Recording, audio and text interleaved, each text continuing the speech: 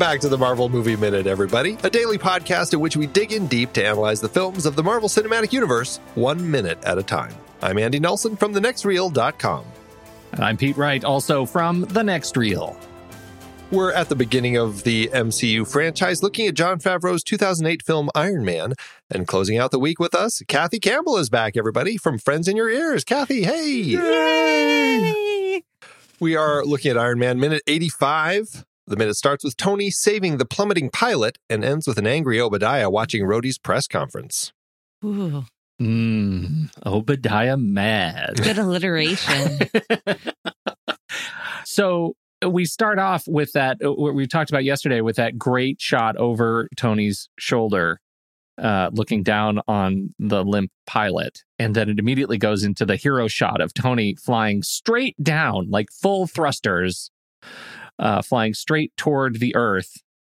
And he survives. Yay! Spoiler, He survives. everybody. The He pilot makes survives, yes. Pilot survives. And he Iron Man punches a hole in the thing. survives. I'm glad that he knew that that's what it would take to fix the ejection seat. If I just punch it here. Punch this one thing. And as we know from yesterday, there are a number of different models of ejection seats. As you might discover if you search eBay, you can find all kinds of great ejection seats. Some of them have the handles over their heads, some of them between their legs. You were saying yesterday that this one is actually not quite correct, that the handle should be between the legs.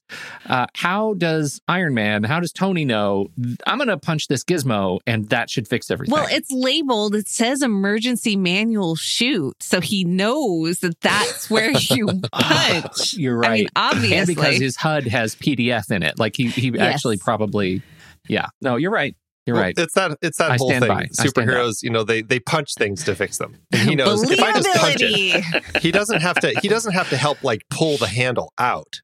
Just punching it will do. Right. That's true. Well, and he has a ton's worth of weight behind it, and yet somehow I am just so shocked so he's shooting down vertically and his other arm is behind him, but he's got, the Superman pose of the one hand in front, and he grabs something on the ejection seat and then manages to, against the force of gravity, not the gravity, but like the force pushing against his body, is able to bring the other arm around with enough force to punch that piece of metal. Yeah. It's not like he's got a rocket in the back of his elbow that propels his hand into it. Exactly. Although that'd be nice to see. And it's an interesting thing too, Andy, because you walked through yesterday in horrifying detail. If you missed it, go back to yesterday and listen to that horrifying detail about what happens when the ejection seat actually ejects and all of the things that happen in 2 seconds. And that gave me no end of anxiety. But this sequence, we actually see a couple of things happen that it feels like wouldn't happen in just from him pushing that thing. I don't know, maybe I'm reading it wrong, because he pushes the thing. The parachute deploys, but it doesn't look like the parachute from his back. It looks like the parachute from the seat, but then it is the parachute attached to him because he separates from the seat all in one motion. And that feels like it's a continuity issue. Yeah. I don't know. It happens so quickly that I don't think anyone could argue that the continuity's off, because it's so fast. It's like if you're watching it frame by frame. Yeah. And as we've argued, that's a mistake. Don't do that. Don't watch it frame by frame. Yeah. Although I think the visual of having a parachute with a body dangling from it is way more visually stunning than the chair dangling from limp chair. Yeah. Well, that just feels like you're taking a break. Yeah. Like that just feels lazy. It's the lazy boy lander. You're not parachuting, you're riding. Yeah. Yeah. It's a ride. I feel like these shots where we're up close with our pilot as he's falling in his chair, I feel like these are the reasons that Tim Rigby ended up getting cast as the aerial stunt coordinator, and likely is doing all of this stuff because of these shots where obviously they're not actually dropping him from a plane, but they probably just have that seat on a rocker and they're just under it, kind of looking up at the sky to just kind of get the motions and everything. Or it could just be under a green screen. Who knows? But it still ends up working, and I feel like all of that, even just the way that Iron Man keeps falling while the pilot and the chute just kind of pop way up above us. It still is just super cool to watch. Absolutely. And it's very cool. I like that they used Tim Rigby because he probably knows what it's like to fall. So he can act that believability of the rocking, and so who knows if the chair was attached to something or if it was just him sitting in the chair on the ground while they're filming and he's throwing it back and forth, or who knows what they chose to do. But either way, he, I'm sure, has fallen a variety of times. Yeah. In a bunch of different ways, and so would know how best to have that work. Right. The one thing that I don't know if I should question it or not, but everybody back at the ops center is thrilled to see Iron Man save the pilot. But the last time we had heard from Major Allen in the last minute, he had told his pilot, if you get the chance, take him down. And even though Iron Man saves the day, in the script, they still attack. And they shoot at him again, and he gets hit or it's a kind of a close call missile explosion again with the flares. And he disappears from the screen, and that's kind of the last we see of Iron Man in the script until we get to our deleted scene that we'll talk about here in a little bit. Does that make more sense, or does it make sense that he saves the day, everybody at the op center is thrilled, they all cheer, and then the pilot just doesn't go after him? That's really interesting because, he does. I think from the story point, Andy, I think that we need the hero shot at the end where the plane peels off and Iron Man gets to do his flippy-dippy loop-de-loops as he flies across the Afghan desert. And that gives us a nice tight 5 on this sequence, and it does not make any sense at all why they're not still trying to shoot him down, because from the pilot's perspective and from everybody else in radar control, all that except for Rhodey, all they know is that he's still a bogey. He's still a bogey. That they don't know that he's the one who actually fixed the parachute, right? All they know is that a parachute deployed. And Rhodey still hasn't come clean. Well, I'm assuming that Whiplash 2, if he was actually engaging, because we hear Jarvis say he's re-engaged, get out of here, but Iron Man's like, no, I'm going to do this. I feel like Whiplash 2, if he's actually, targeting him and trying to do him, I'm sure like he's seeing this flying man come down and deploy the chute. So I feel like he probably witnessed it. But I have a hard time believing that he can see with enough detail and clarity what is going on between these two man-sized things falling through the air. That's true. To be able to discern what to do next. I don't believe that. Well, especially because he has probably no way of knowing that the parachute wasn't deploying like that. The deployment of the parachute wasn't 100% planned.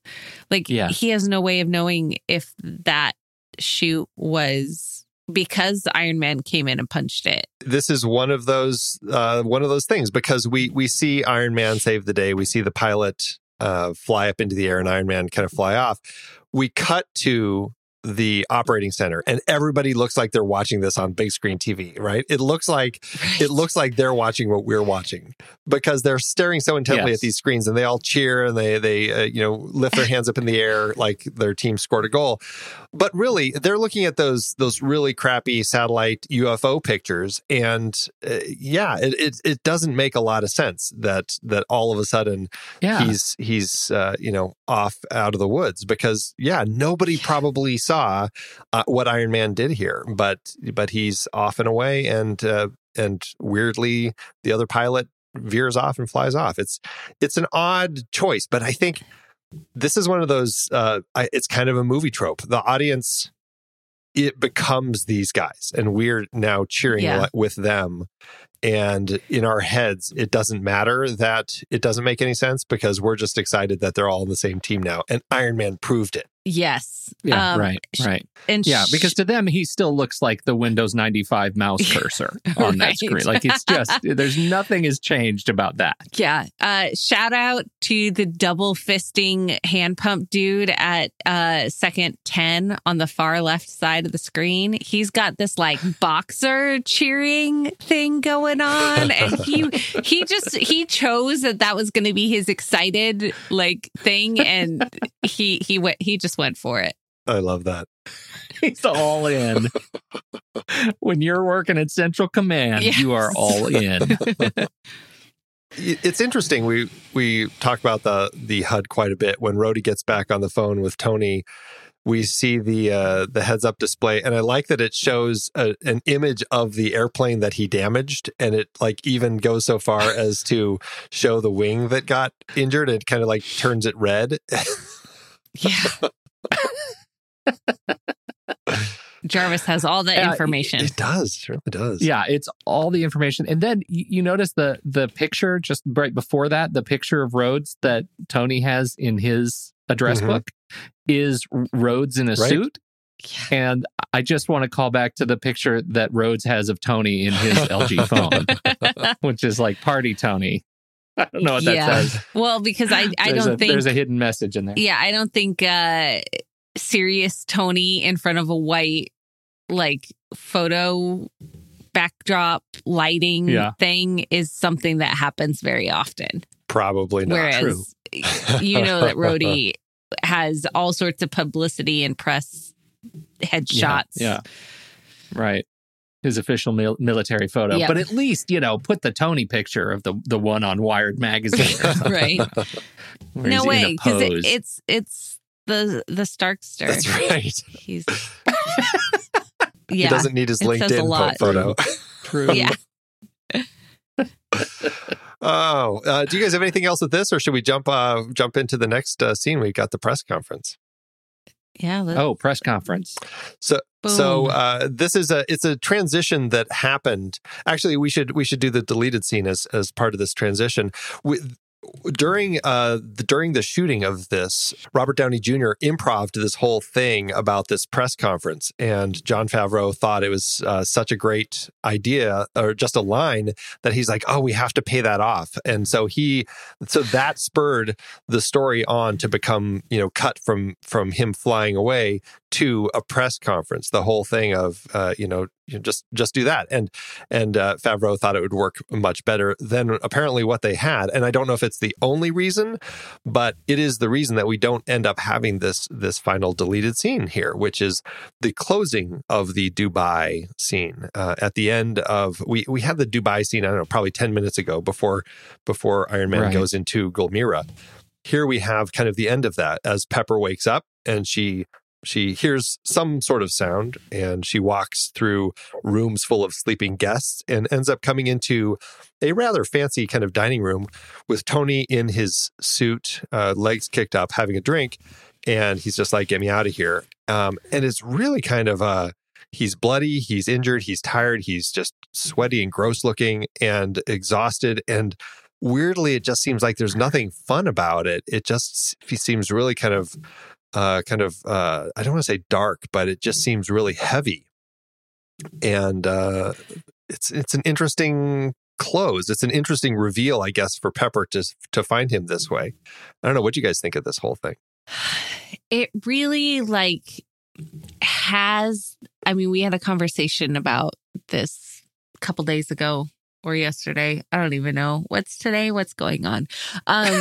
About the humanity of it, and how, why doesn't he have a concussion? Why doesn't he have, all of these G forces that are pushing, as well as ab strength and core and all of that. And I can see why they chose to do the press conference instead, but the humanity and the human superhero that is witnessed by having Tony bloody, beat up, exhausted. You lose a little of the humanity for not having this scene in the movie. I'm really torn about this scene for that very reason, because I'm, speaking of the call for humanity, like I really like that question of, what does it look like when inside the suit when Tony gets beaten up? And I think that this scene gives value to that. The problem is that this scene is payoff to a joke that started and was so bad. Like the opening scene in Dubai was so bad that, you can't have this scene. So we're missing something of the heart that I think is a powerful addition to the movie, having this cut. But in this case, the simplest joke won out, and that was the training accident, which is a simple joke. It's an easy chuckle, and it gets us back to brooding Obadiah's face. See, I almost wish that they had done. So obviously, I wasn't a part of the first part of the Dubai part, but I did watch that deleted scene. I think they easily could have just had the scene of, open up my house in Dubai, we're going to throw a party, and then maybe like entering in or like some sort of visual shot of this is what the house in Dubai looks like, and then have just this last bit about Pepper sleeping, everyone's exhausted, like passed out. You could tell that there's a party. Like you don't have to see the party to know that there was a party here. And then having that humanity foundational scene of Tony exhausted in the chair. Right. Feel free to hire me, Marvel. I am available. Right. Yeah, I could totally see that. I get that point, and I to maintain some of the continuity of the heart and the specialness that is this Iron Man character. Like, I think it's value to have that there. But the simple joke won out, and that's some of the bittersweet kind of nature of this movie, where the simple joke wins out at the expense of something that is of greater and more interesting value. And even when we come back to the scene next week in one of our minutes when Pepper does discover him in the Iron Man suit, it's played much more for laughs than it is here. Yeah. I wonder if this had been not the first Marvel movie, if it had been like something else that has come and like built this foundational snowball effect of these incredible movies, if they would have chosen the humanity side as opposed to more serious and then the joke as well bit, because they're still playing with the format. They're still trying to figure out what this Marvel Cinematic Universe is really going to be. Yeah. But I will say they really do like the humor. Oh, absolutely. Like I think that's something they really have gravitated to, and it's proven successful. So I feel like if there's an opportunity to do something that's probably the funnier version rather than something that has a little more seriousness to it, I feel like more often than not, they're probably going to go with the funny bit. Yeah, no, it's true. Yeah. This deleted scene does get replaced by this press conference, as we've said. I couldn't figure out where they filmed this, but my hunch is, based on the wall behind Rhodey, is that we're back at the Massimo building, which is the location that is doubling as Stark Industries. It is funny, and this is something, as we've said many times, Favreau has these great transitions. That whole idea of the press conference, that's, that whole thing, and then we cut to him doing this press conference. It works really nicely to get the joke, and it's pretty funny. It is funny, and it's a great transition. Like we've talked about some of the time and space transitions that Favreau uses with the Star Wars wipes, the radial wipe and that sort of the wipes that we are familiar with in this sort of fantasy storytelling. This one gives us a perfect, just straight cut, like hard cut to black for less than a second. But that black is part of the joke. Like, it's part of the gag that we have that line from Tony, and then we have a second and jump into the press conference in motion is great visual storytelling for the humor. Yeah. And the time, it just adds to the timing, and it's just perfect. Finger kiss perfect. Yeah, it's pretty funny. the microphones in front of Rhodey, the station identifications actually are Jon Favreau's birthday, 10/19/66. And no kidding. it's kind of a little nod that he did there, just to kind of throw that in there. The 66 is kind of tricky because it's actually channel 6, but you can see on the cube, you can see two sides in that first shot. You can see the 66. So nice. I was trying to figure out, I figured that none of these stations were real, and they aren't, although there is a real KPFW. It's except it's in Dallas, and it's affiliated with the American Auction Network.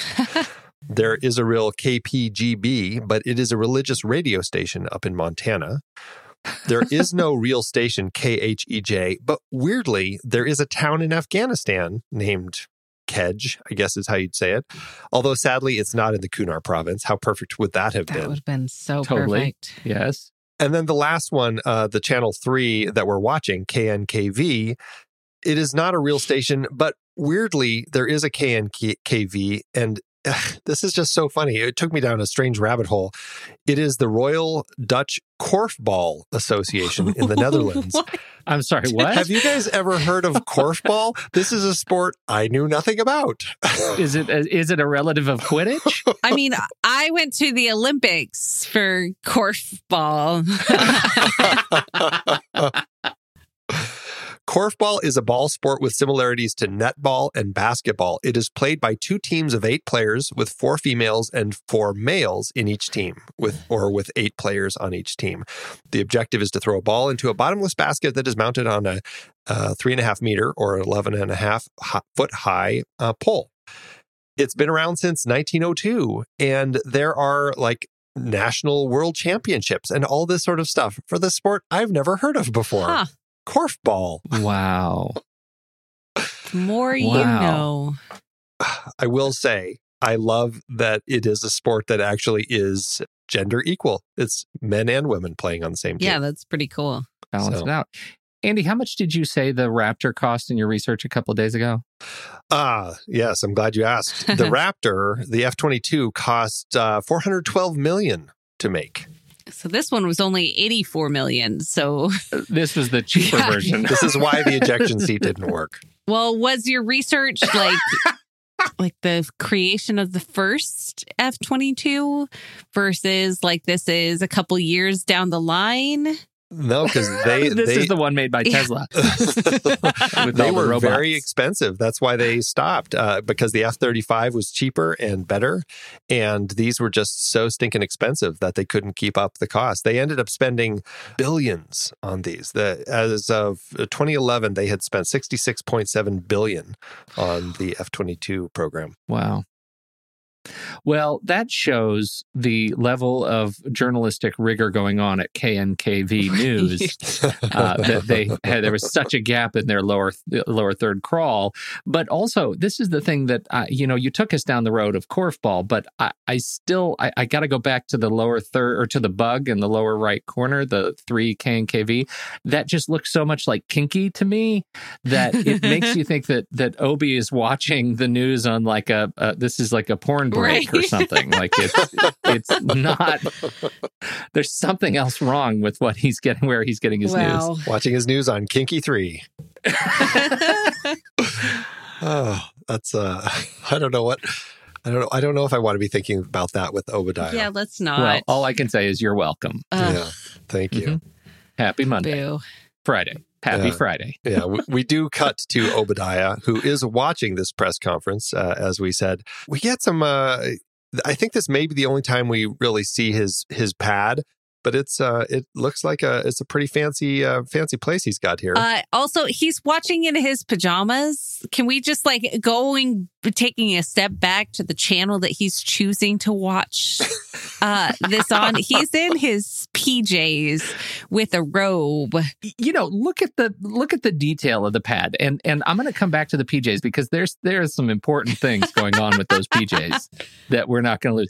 The first is, I think, on the table behind him, is that a picture of Howard Stark and him? I'm assuming Probably. it is, arm around him. I think it is. And he has hair. And we have a lot of the tribal fetish objects around him. We have some horses, looks like maybe some Trojan horse. I don't know. Is that another? What did I do there?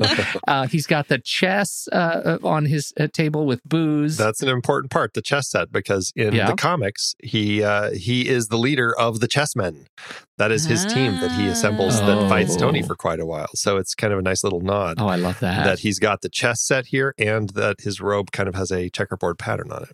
Okay. And in the close-up, just appreciate that Obadiah Stane is a guy who puts on his PJs and pops the collar. Well, of course. What? When you're watching your daily porn news, you have to pop the collar.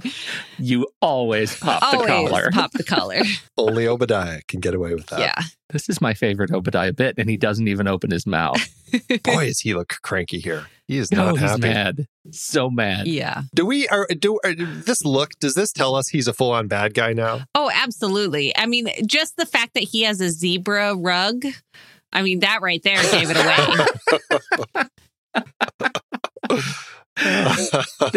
That's a really good point. Like the production design of his, Sanctum Sanctorum here, that changes the tone of Obadiah Stane for us, of the character. And it really does. You wonder if they're like, okay, we think we have an ending for this movie now.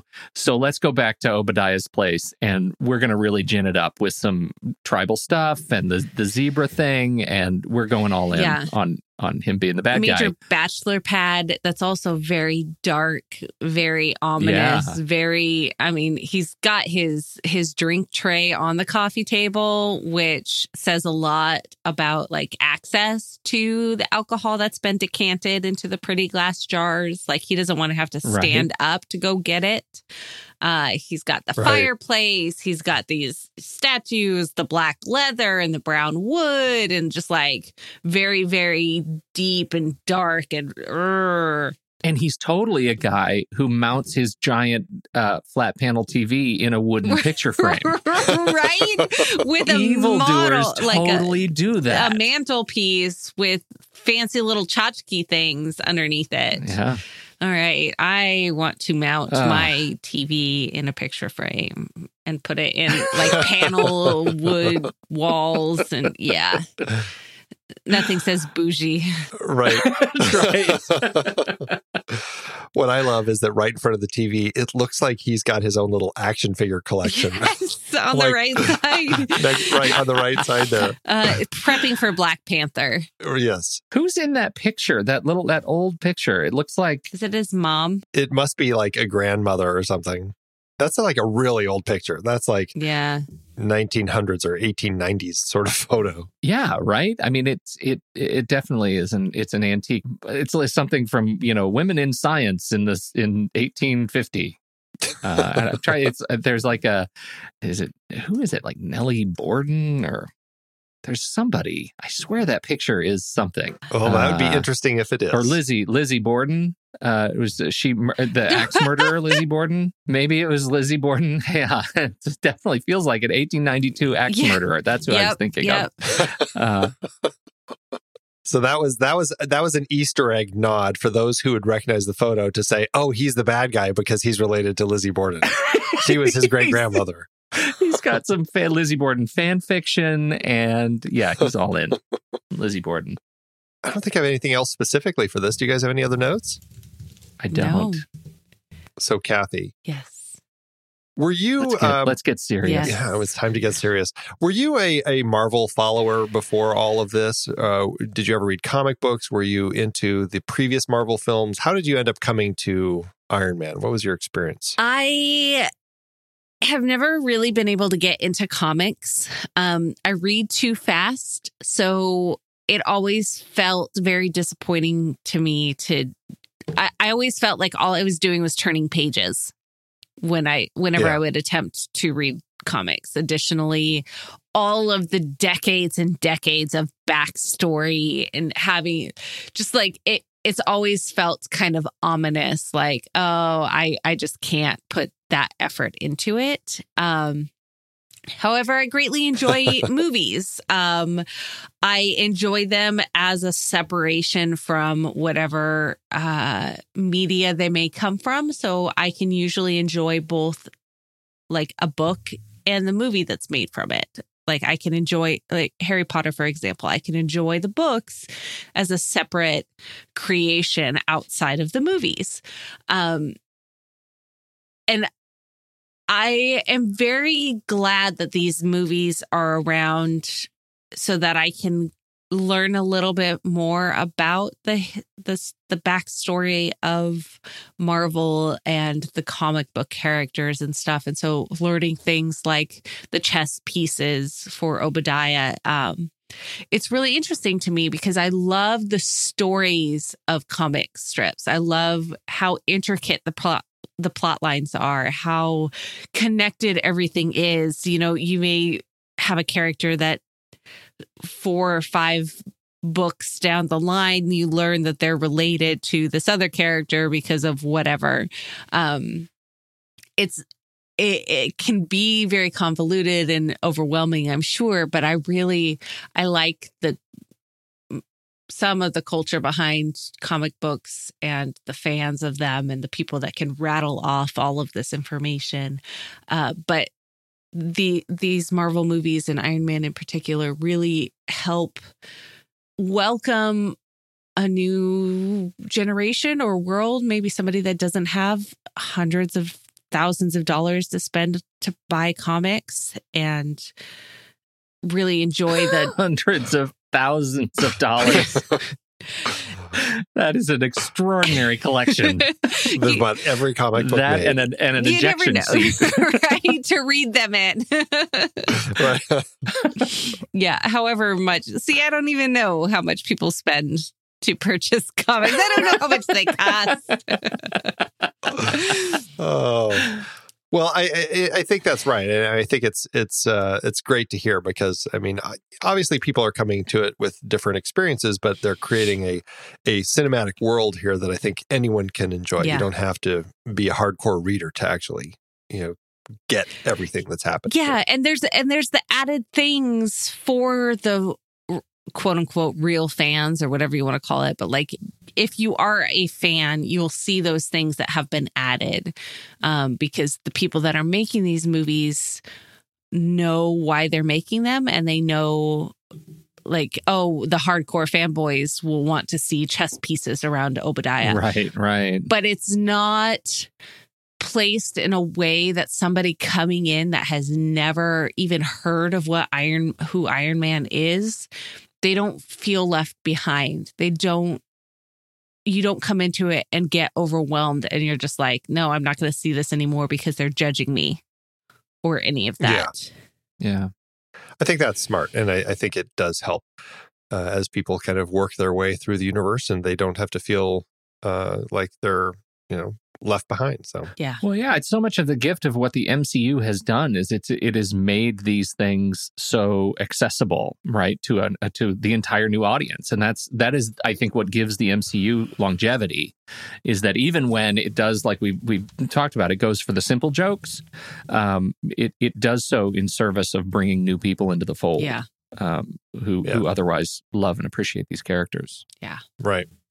Have you been watching all of the films, Kathy? Yeah, I have not seen Ant-Man and the Wasp. I'd have to pull up a list of Marvel movies. Of the 20. Yeah. There's just a few. Yeah, just a handful. But Yeah. I've seen most of them. I've seen a lot of them in the theater. I've seen a lot of them as well. Like when they come up on streaming, I'll usually watch them too. Yeah. Mm-hmm. What do you have favorites? I have there. Wow, words. I really, as we fully acknowledge, favorites can change at any moment. yeah. When it comes down to like, I love Thor as his Avenger. Like I love what they've done with him. I don't love his movies as much. Like, I like when they have Thor in other parts. Okay. I love Captain America and I love his movies, especially when you have Captain America Civil War that comes around and is basically Avengers 2.5 or whatever. I love Benedict Cumberbatch and I love his Doctor Strange. Like, that's been really great to have him. And so I can go into these movies not really remembering anything that I've seen before and really just enjoy them for the happy end of world jaunt that they are. And it's been fun to have my daughter enjoy them too. She's 10 and she likes superheroes, and I love that it's okay for her to like superheroes. Like, society is kind of adjusting to where she's not being stigmatized for being a nerd or whatever, you know. And she can like Black Panther and she can like, Ant-Man. I don't know why, but yeah, she enjoys that. It's fun. I don't know why she like that one. But like the campiness of it means that they're all enjoyable by however you come into it, however far you're embroiled in the stigma and the story and the plots and all of that. And it's just fun. And that's okay to have really fun movies that also talk about other things. I love them. They're fun movies to watch. I agree. That's why you're going to watch them minute by minute. That's how we're going to piece. Yes. Tiny bite by tiny bite for a very long, for the rest of my life, basically. We'll be doing this. Well, Kathy, it has been so much fun having you all week on the show. Yeah, thank you so much for having me. I'm excited that I have been here with you this week, and excited to continue listening. Well, and hopefully you'll come back next time when we're talking about The Incredible Hulk. Yes, please. Wait, does that mean that? Okay, I might be able to do The Incredible Hulk in just 5-minute spans of time. I don't know if I can watch the whole thing again. You only have to watch 5 minutes if that's all you want to talk about. Let's just say you're not the first person to have that response. Yeah. That's right. Oh, well, you want to remind everybody where they can find you one last time? Absolutely. My username pretty much everywhere is Mrs. Soup, and you can find links out to everything that I do, including a variety of podcasts at kathycampbell.com. Wonderful. Well, everybody, that is it for today's show. Thanks again so much for tuning in. Make sure you subscribe to the show for free at marvelmovieminute.com. Join us over in our Discord chat room and follow us on Facebook, Twitter, and Instagram at The Next Reel. And if you like what we do and you want to support us and get some cool stuff, become a patron over at thenextreel.com/Patreon. Until next time, true believers.